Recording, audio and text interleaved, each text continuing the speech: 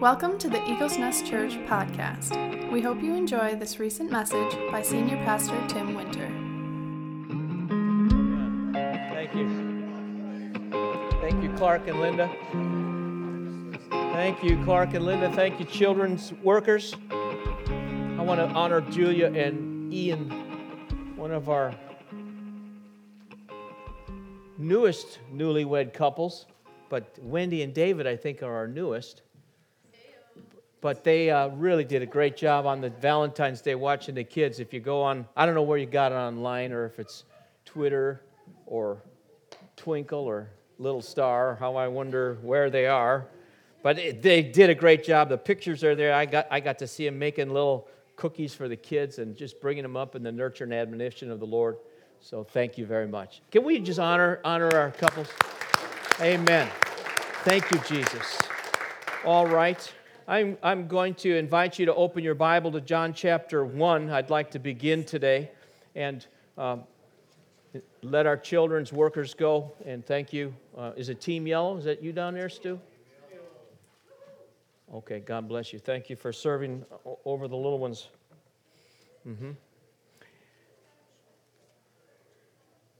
Might we agree in prayer together over the Word? Father, we thank you for this day. We thank you for your good hand upon us. It's a loving, gentle hand, yet it's attached to a strong, capable arm. The right hand of the Lord does valiantly.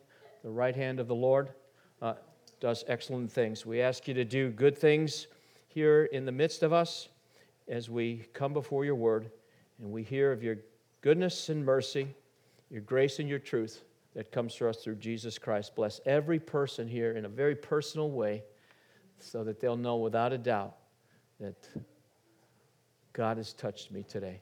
In Jesus' name, amen. Amen. Could I get 100% amen? Amen?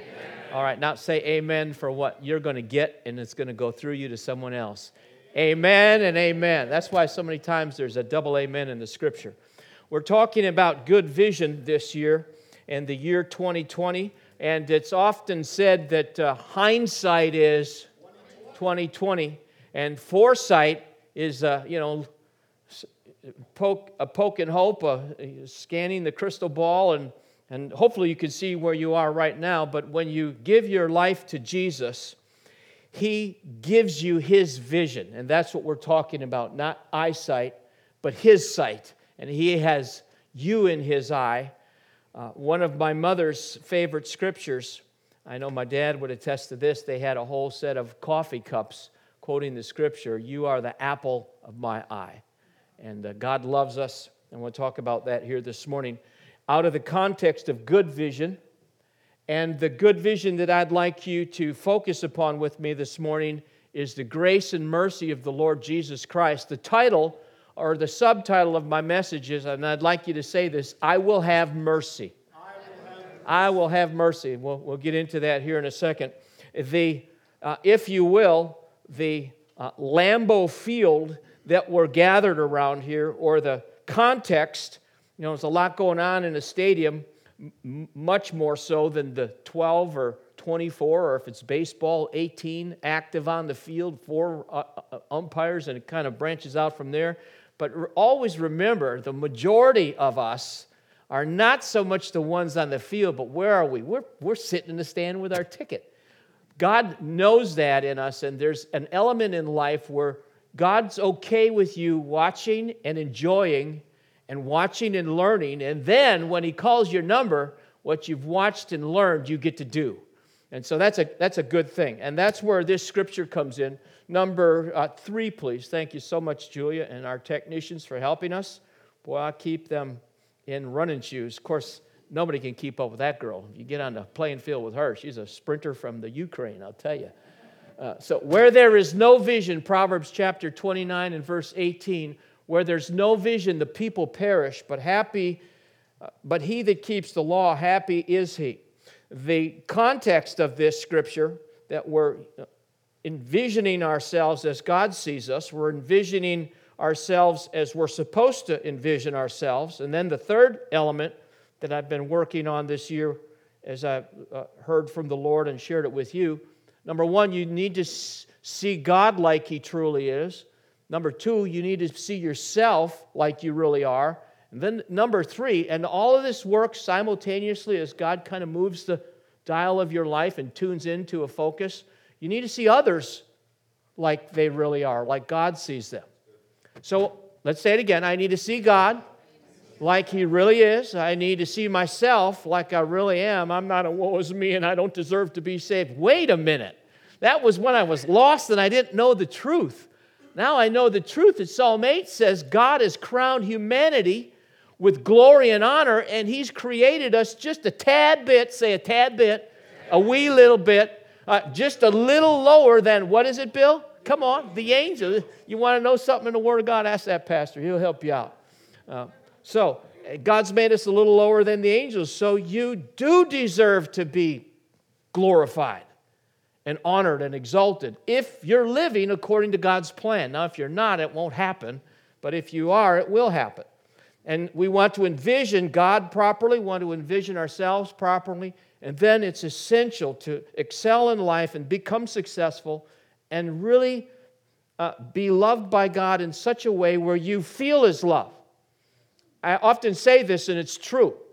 There's 2 kinds of people alive in the earth, and there's 2 kinds of people that are alive and dead and gone.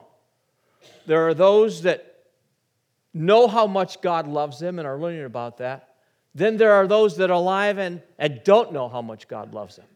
So I would be remiss if I just said, you'll discover or you'll find out that God loves you. He is love and He always loves you. But as you begin to love others, you begin to understand God's love in you.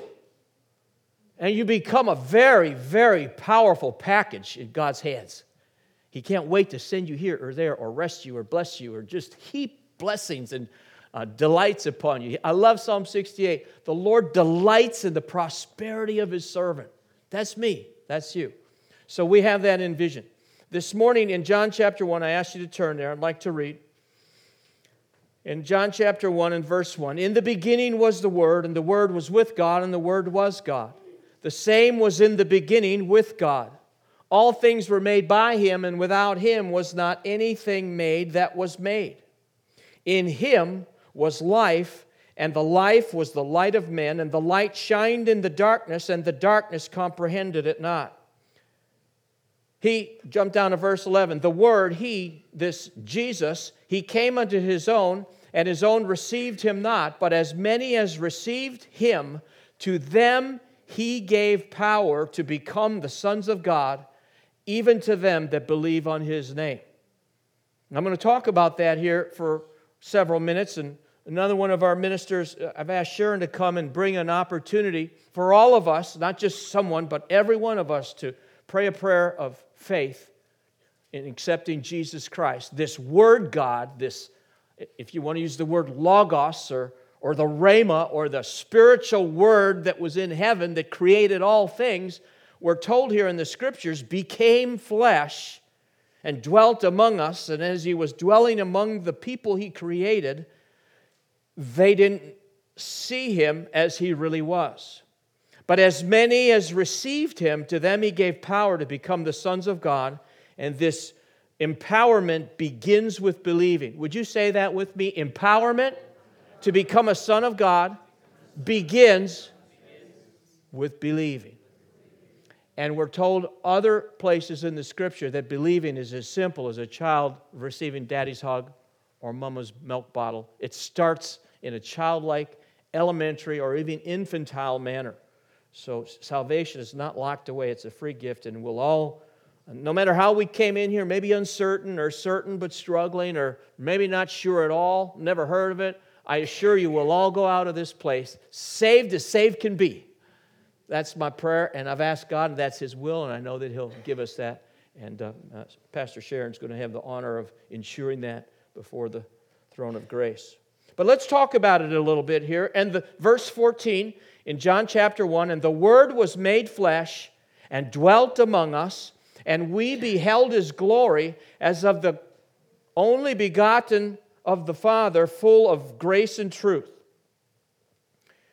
Now, I double this up here. The Word was made flesh and dwelt among us, and we beheld his glory as the glory of the only begotten of the Father, full of grace and truth, and of his fullness, down to verse 16. Verse 15 describes John the Baptist's ministry in contrast, so let's go to where we're focusing today. And Jesus is the only begotten of the Father, full of grace and truth, and of this fullness have all we received grace for grace. For the law was given by Moses, but grace and truth came by Jesus Christ. So there's a contrast laid before us in writing from John, the youngest apostle, not the youngest gospel writer. Mark was the youngest gospel writer, but John was the youngest of the 12 that followed Jesus, and he stayed close to him, so he heard a lot. And he had the sense about him. He was the guy with his selfie up all the time. I've learned, the present-day evangelists or gospel writers got their phone out everywhere. And so I've learned to take pictures because God's in my life and He's doing things through my life. I want to share that with other people. John caught that and he said, of His fullness have we all received grace for grace, for the law was given by Moses, but, let's say that, for the law was given by Moses, but... Okay, now let's say that last part all together because it's powerful. But grace and truth came by Jesus Christ. Grace and truth is the fullness that John is describing that is flowing out of the Word made flesh that was filled with the power of God by the power of the Holy Spirit. And this Word made flesh is gracious and truthful all at the same time and filled with mercy. So John says that the law came by Moses. Last week we envisioned hearing God. How can you envision hearing God? The same way that Jesus said, he that hath an ear, let him hear. And then he talks about seeing stuff. So there's an element where it's not about the human senses, the 5 human senses. It's that part of us that relates to God and God wants to relate to us through. And then we live our life out of the source of God inside of us, the hope of glory. That happens when you're born again. And just simply call in the name of the Lord. But John said the law came by Moses, and the law was an expression of God's intervention in human need. The law came and was defined in Moses' lifetime, but keep in mind, from Adam to Moses, there's thousands of years. There's about 3,000 years, give or take. And so God stood in the midst of the people and granted a law that showed us how we should live. And in the law was actually 613 commandments or precepts, 633 if you want to add the 20 kind of descriptors to some of them. Some Bible teachers would say 613, some would say 633, and it's all boiled down to 10 commandments or 10 words, which is how we should live. I don't want anybody to shoot me today. Don't murder. And by the way, that blondie right there, we just had a wonderful Valentine. Don't take her away. That's all in there. That's how we should live. Say, I should live by the Word of God. And it'll be really, really good. And so Moses gives us this word, but I have failed. Now, I haven't shot anybody or taken anyone's special Valentine.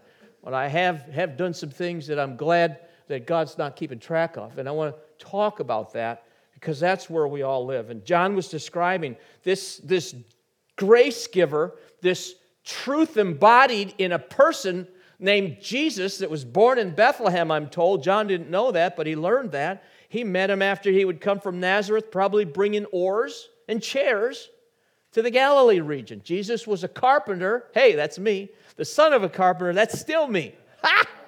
I love it. God designed me to be like Jesus. Amen. John met this Jesus, and one day Jesus looked at him and said, follow me, and I'll make you a fisher of men. In order to fish for men and catch something, John and his brother James, Peter and his brother Andrew needed to learn this lesson here today. They needed to learn that the Word God, the Word man, the Son of the living God, only begotten is only used toward Jesus in the Scripture. It's a compound word, and it means mono or mono. Say mono means one. And genes, which is the Greek word for gene, there was only one God gene that combined with the agar in the embryo of a woman's womb, and that was Jesus. There's one of a kind, and he was filled with grace and truth and mercy and goodness. And these guys began to see that. So let's look at how grace is important. And I want to share a couple of scriptures with you. And then I think, boy, the worship, this came out of the sound. I love being involved. If I can't sing, and I can sing. I know a lot of y'all can sing. So, sign up and get to be a part of this. We'll run everybody through and give you an opportunity. But if I can't sing, I'll mix the sound. If I can't mix the sound, I'll shovel the walk, carry out the boxes. I just want to be around what God is blessing, don't you?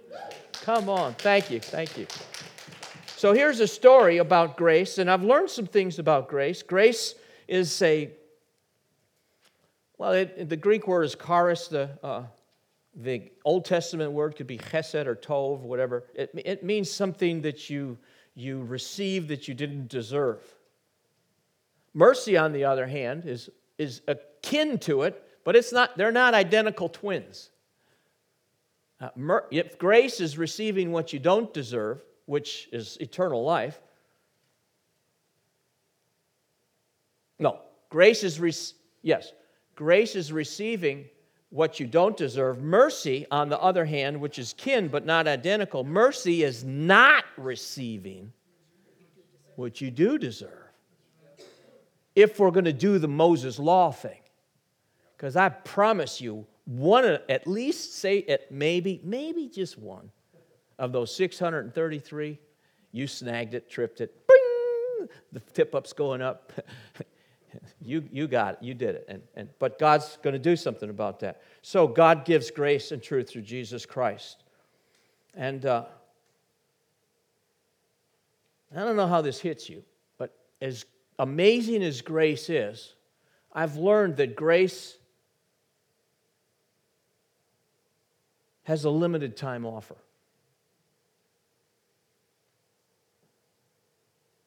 Grace, though it's unlimited in its supply, it expires on the date that it says expires. You know when grace expires? Daily. Yesterday's grace isn't today's grace. Yesterday's mercy, yesterday's actions, it's over. The grace that I need today is the grace that is available. Come on, work with me. The grace that is available today. That is good. I was looking at a coupon for Spectrum. I said, Lord, you got me talking about grace. Everybody knows it already. And when God's silent, I know I'm out of bounds. I said, stop. You're right where I want you, son. Because I need to help my people, and I need to help you. I looked down at my mail pile, and I saw this little Spectrum thing, and it said, offer expires. I looked and I said, oh, wow, what do I got that here for? It's gone. It's over. Throw it away. I felt like the voice of the Lord, not so much the word of the Lord, but the prompting of the Lord. That's how my grace is. And if people think it'll be there someday, they never get it today. Or if people think I wasted what I had yesterday, they don't get it today. What did Paul say? This is what he said in 2 Corinthians, help me. Today is 2 Corinthians 6. Today is the day of salvation. When's the accepted time? When you get to the conference, when you get to the seminar, when you get to after you're married or after you... No. When is the accepted time? Now. Now is the accepted time. Say that. Now is the accepted time. Today. We're learning to be linguists and wordsmiths, not today. Today, I have teachers in here. Thank you. Did I do okay, Sister Sharon? Today is the day of my salvation. That means that any need I have, any insufficiency that I'm confronting, I can bring before the throne of grace and expect God to help me right now. Deliverance is the healing for the arthritic. In fact, I'm going to just work my faith. I'm going to tell you how old I am, but I am going to let you watch. I am delivered of arthritis. I don't care how long it's been in my family line. It's not taking my hips, my joints, my knuckles. I'm going to stay youthful. I'm going to score another goal on the soccer team this year, and this year I'm going to score it for our team, not the other team. Yeah, they put me in defense. They'll get the old guy out there, and they kick the ball at me, and oh man, them kids can kick. Boom, and it went in the back goal. I thought, holy cow. And the goalie of the other team comes out, slaps my hand, and says, thank you for that goal. So I think you need to put me at the other side so I can, I don't know. But I'm telling you, when grace is moving, you want to take all that you can get. And do I have a lady with a dress on here? Where's my wife? Somebody, maybe they don't wear those anymore. You pull up your skirt when your hands are full. What did Ruth do? Pull up her skirt and say, give me some more handfuls of. Give me some more handfuls of. Give me some more handfuls of. The purpose of my life is to be filled with grace, and so much so, I feel the grace of God flowing out of me right now. Will you just take some grace, open your skirt or pockets, and put some more in there? Oh, man. Thank you, Jesus. Yeah, hallelujah. I didn't even get to my story. Grace has a limited time offer. It expires daily. I was thinking about my dear sister and neighbor, Kathy Manna. Her name tells us that.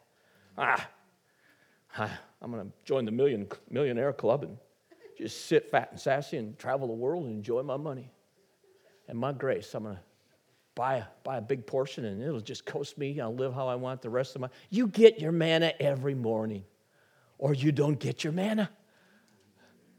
That's amazing, isn't it? Whew! Okay, let's go on. So here's my story that'll kind of describe an outpouring of God's grace. In Matthew chapter 12,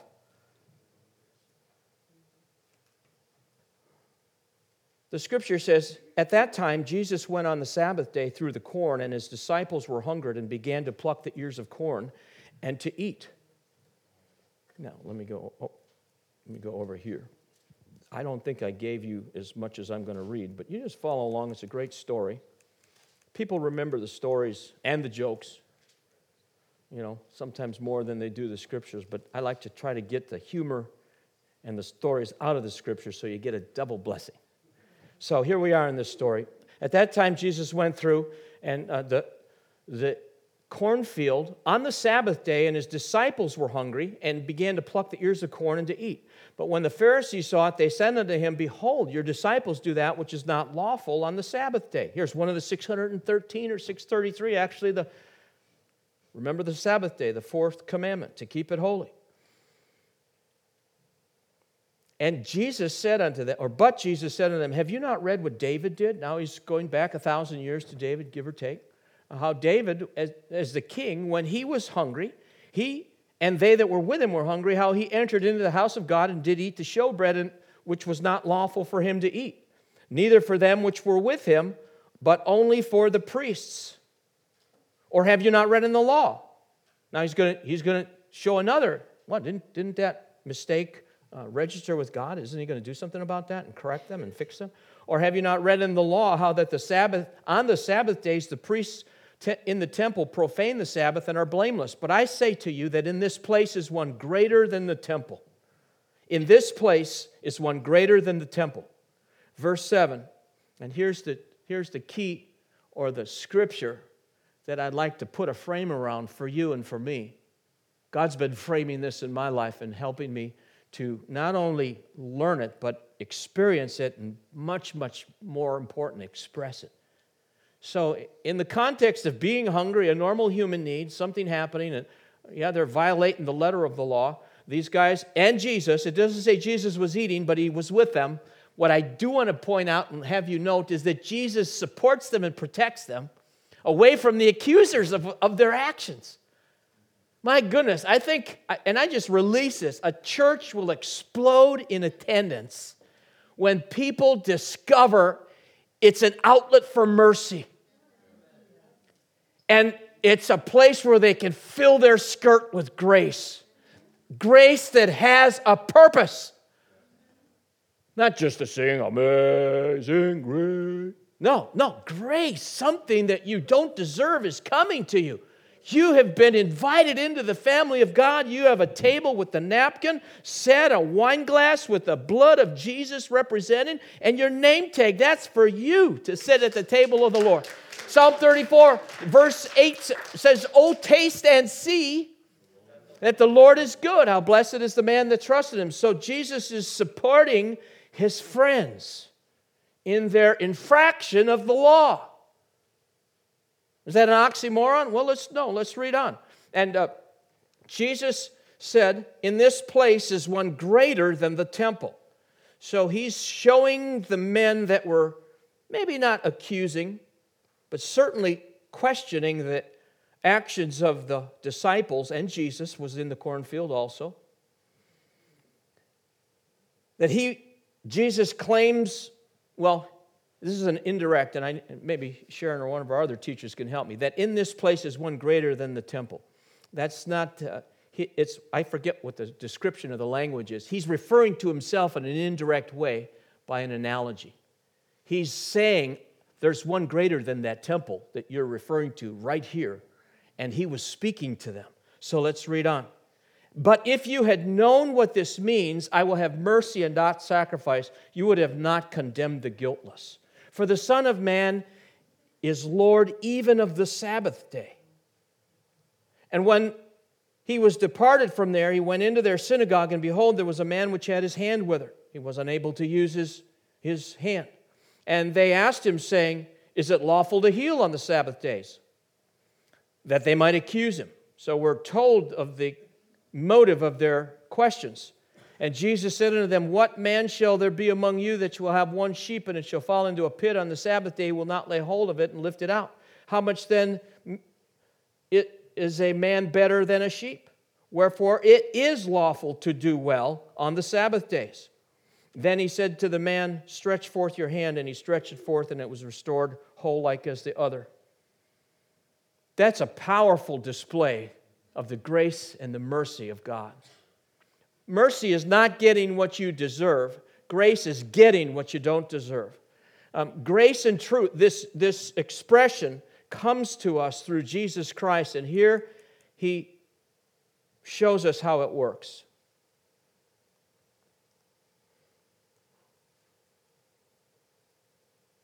Have you ever seen someone go through the cornfield on Sunday?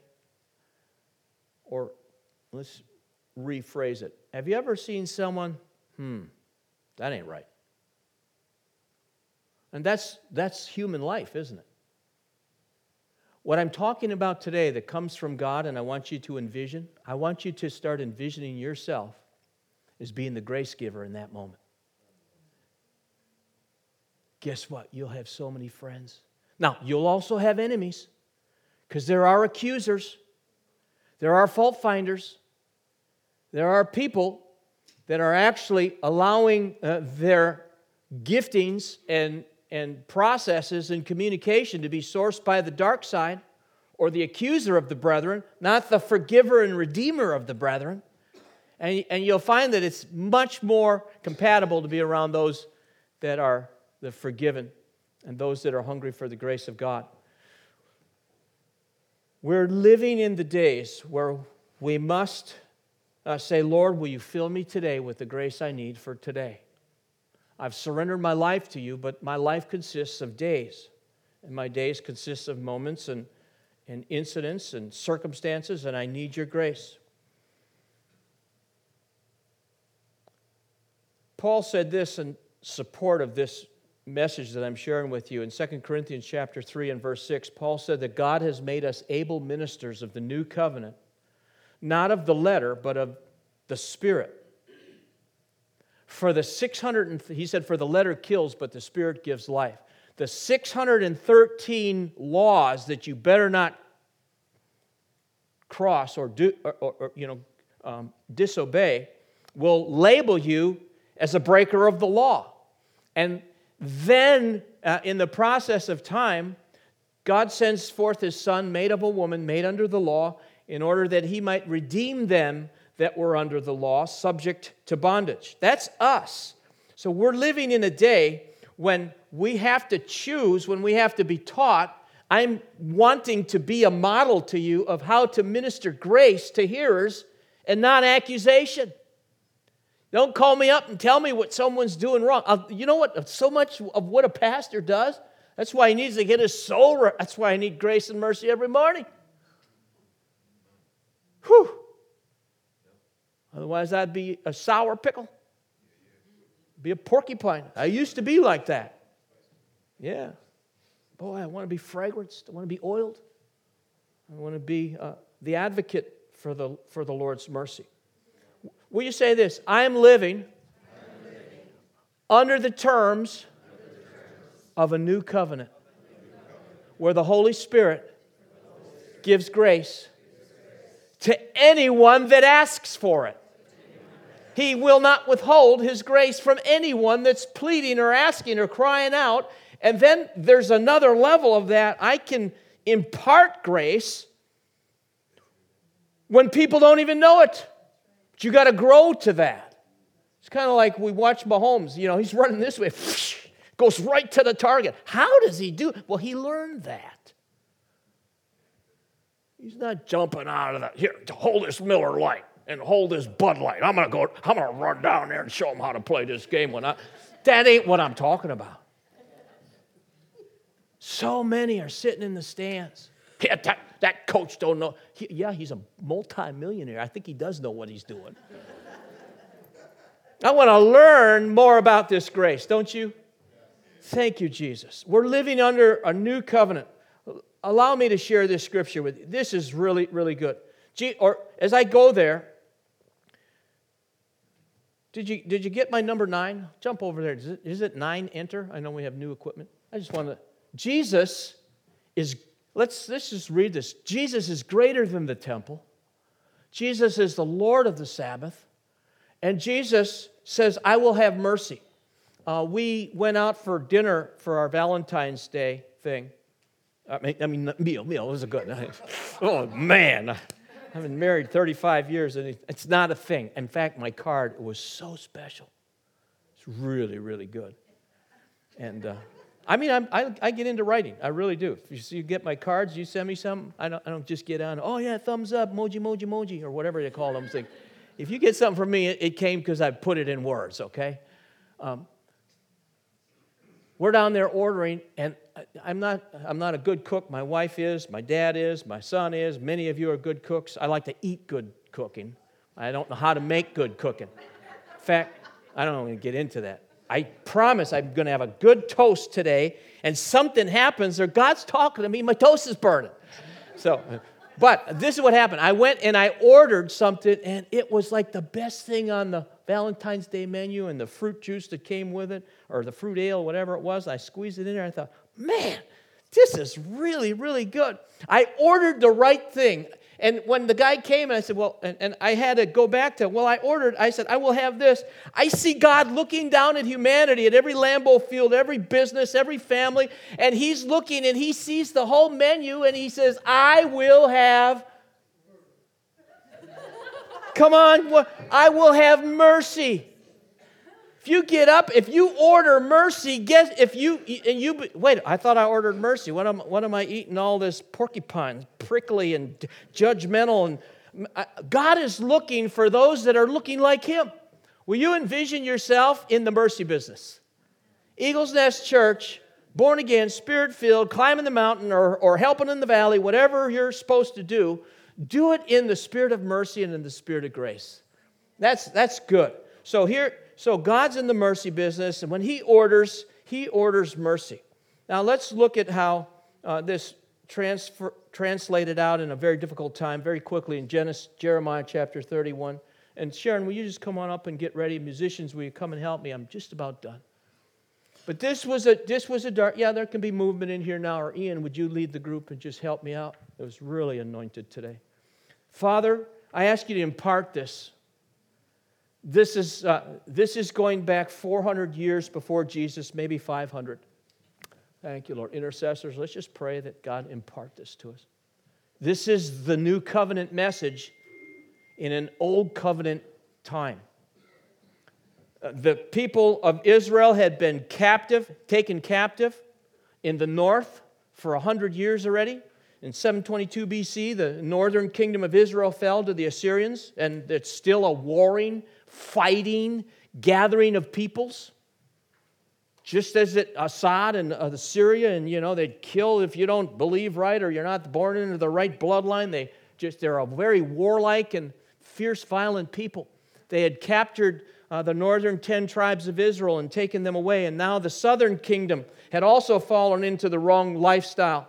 And the southern kingdom of Israel in 586 BC had fallen. And Jeremiah is left alone amongst several other people that inhabited Jerusalem, the holy city, the temple, the law, the Ark of the Covenant, and all the holy things that represented God's presence. Now we'll have to keep it really low. Do we have a sound person? Yeah, just don't pull the whole slider down because that'll move me. Boy, you're doing double duty. I got to take you out to Culver's. Now, follow along with me. It's a dark time in the culture of the nation of Israel. Most of the population has been transported east to Babylon. Jeremiah's left. And he, instead of looking out his press box at everything that's wrong on the field, I'm going to fire the coach. I'm going to fire the quarterback. I'll tell you what, I'm going to write the league. I'm going to indict humanity. I'm going to indict the government. Instead, God gets a hold of him and moves him into a new season and says, "Behold, the days come, says the Lord, that I will make a new covenant with the house of Israel and with the house of Judah, not according to the covenant that I made with their fathers in the day that 633 commandments tripped up all of humanity, including you and me, not according to that day." And by the way, he delivered them out of Egypt, which is a picture of sin, by Moses, which was a picture of Christ, but not the perfect Christ, because the law came by Moses, but the real life flow of grace and truth came by Jesus Christ. "And I will bring them out of the land of Egypt, which my covenant they broke, although I was a husband to them, says the Lord." Next one, please. Thank you. "But this shall be the covenant that I will make with the house of Israel after those days, says the Lord. I will put my law in their inward parts, and I will write it in their hearts, and I will be their God, and they shall be my people." Now, watch this. This is where you get to change your vision. My vision isn't talking about the guy I was. They will no longer say, worship team, will you look at this? Because I need this to transform your utterances. "And they shall teach no more every man his neighbor, saying, from the least or to the greatest, or this is the God that brought us out of Egypt. For they'll all know me from the least unto the greatest, says the Lord. For I will forgive their iniquity, I will remember their sin no more. For I will forgive their iniquity, and I will remember their sin no more." In a time where he could have filled the airwaves with negative news that was true, he's announcing a new covenant. Thank you, Jesus. That's the best news that you and I could ever hear, the best way you can live your daily life, and the best news you would ever want to share.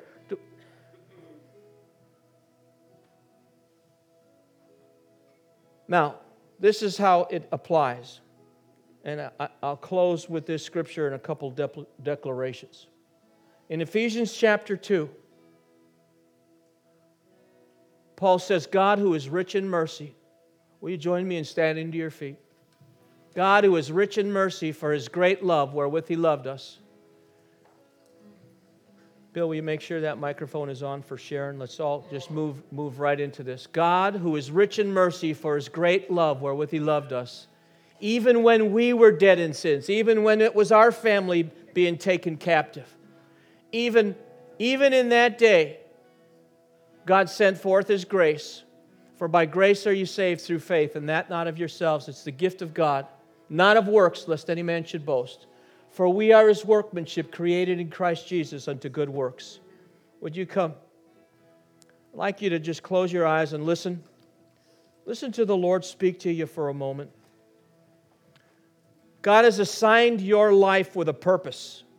The only way you can find God's purpose for your life is through Jesus Christ. And then as you simply believe, and we're going to do that together, we're going to all pray this prayer out loud that Sharon's going to lead us with, and God's going to minister to us. And He's going to reconnect you to His purpose for your life. That purpose involves good works. It involves, first of all, believing, and then it involves, second of all, praying. Begin to communicate with God and wait for Him to communicate with you. You'll need teachers and disciplers. You'll need caregivers and people to bounce things off of. So it involves believing, number one. It involves praying, number two. And it involves giving. It involves fasting or setting things aside that used to take up the time of your life. And these are all good works that God promised to inhabit and reward. Thank you, Jesus.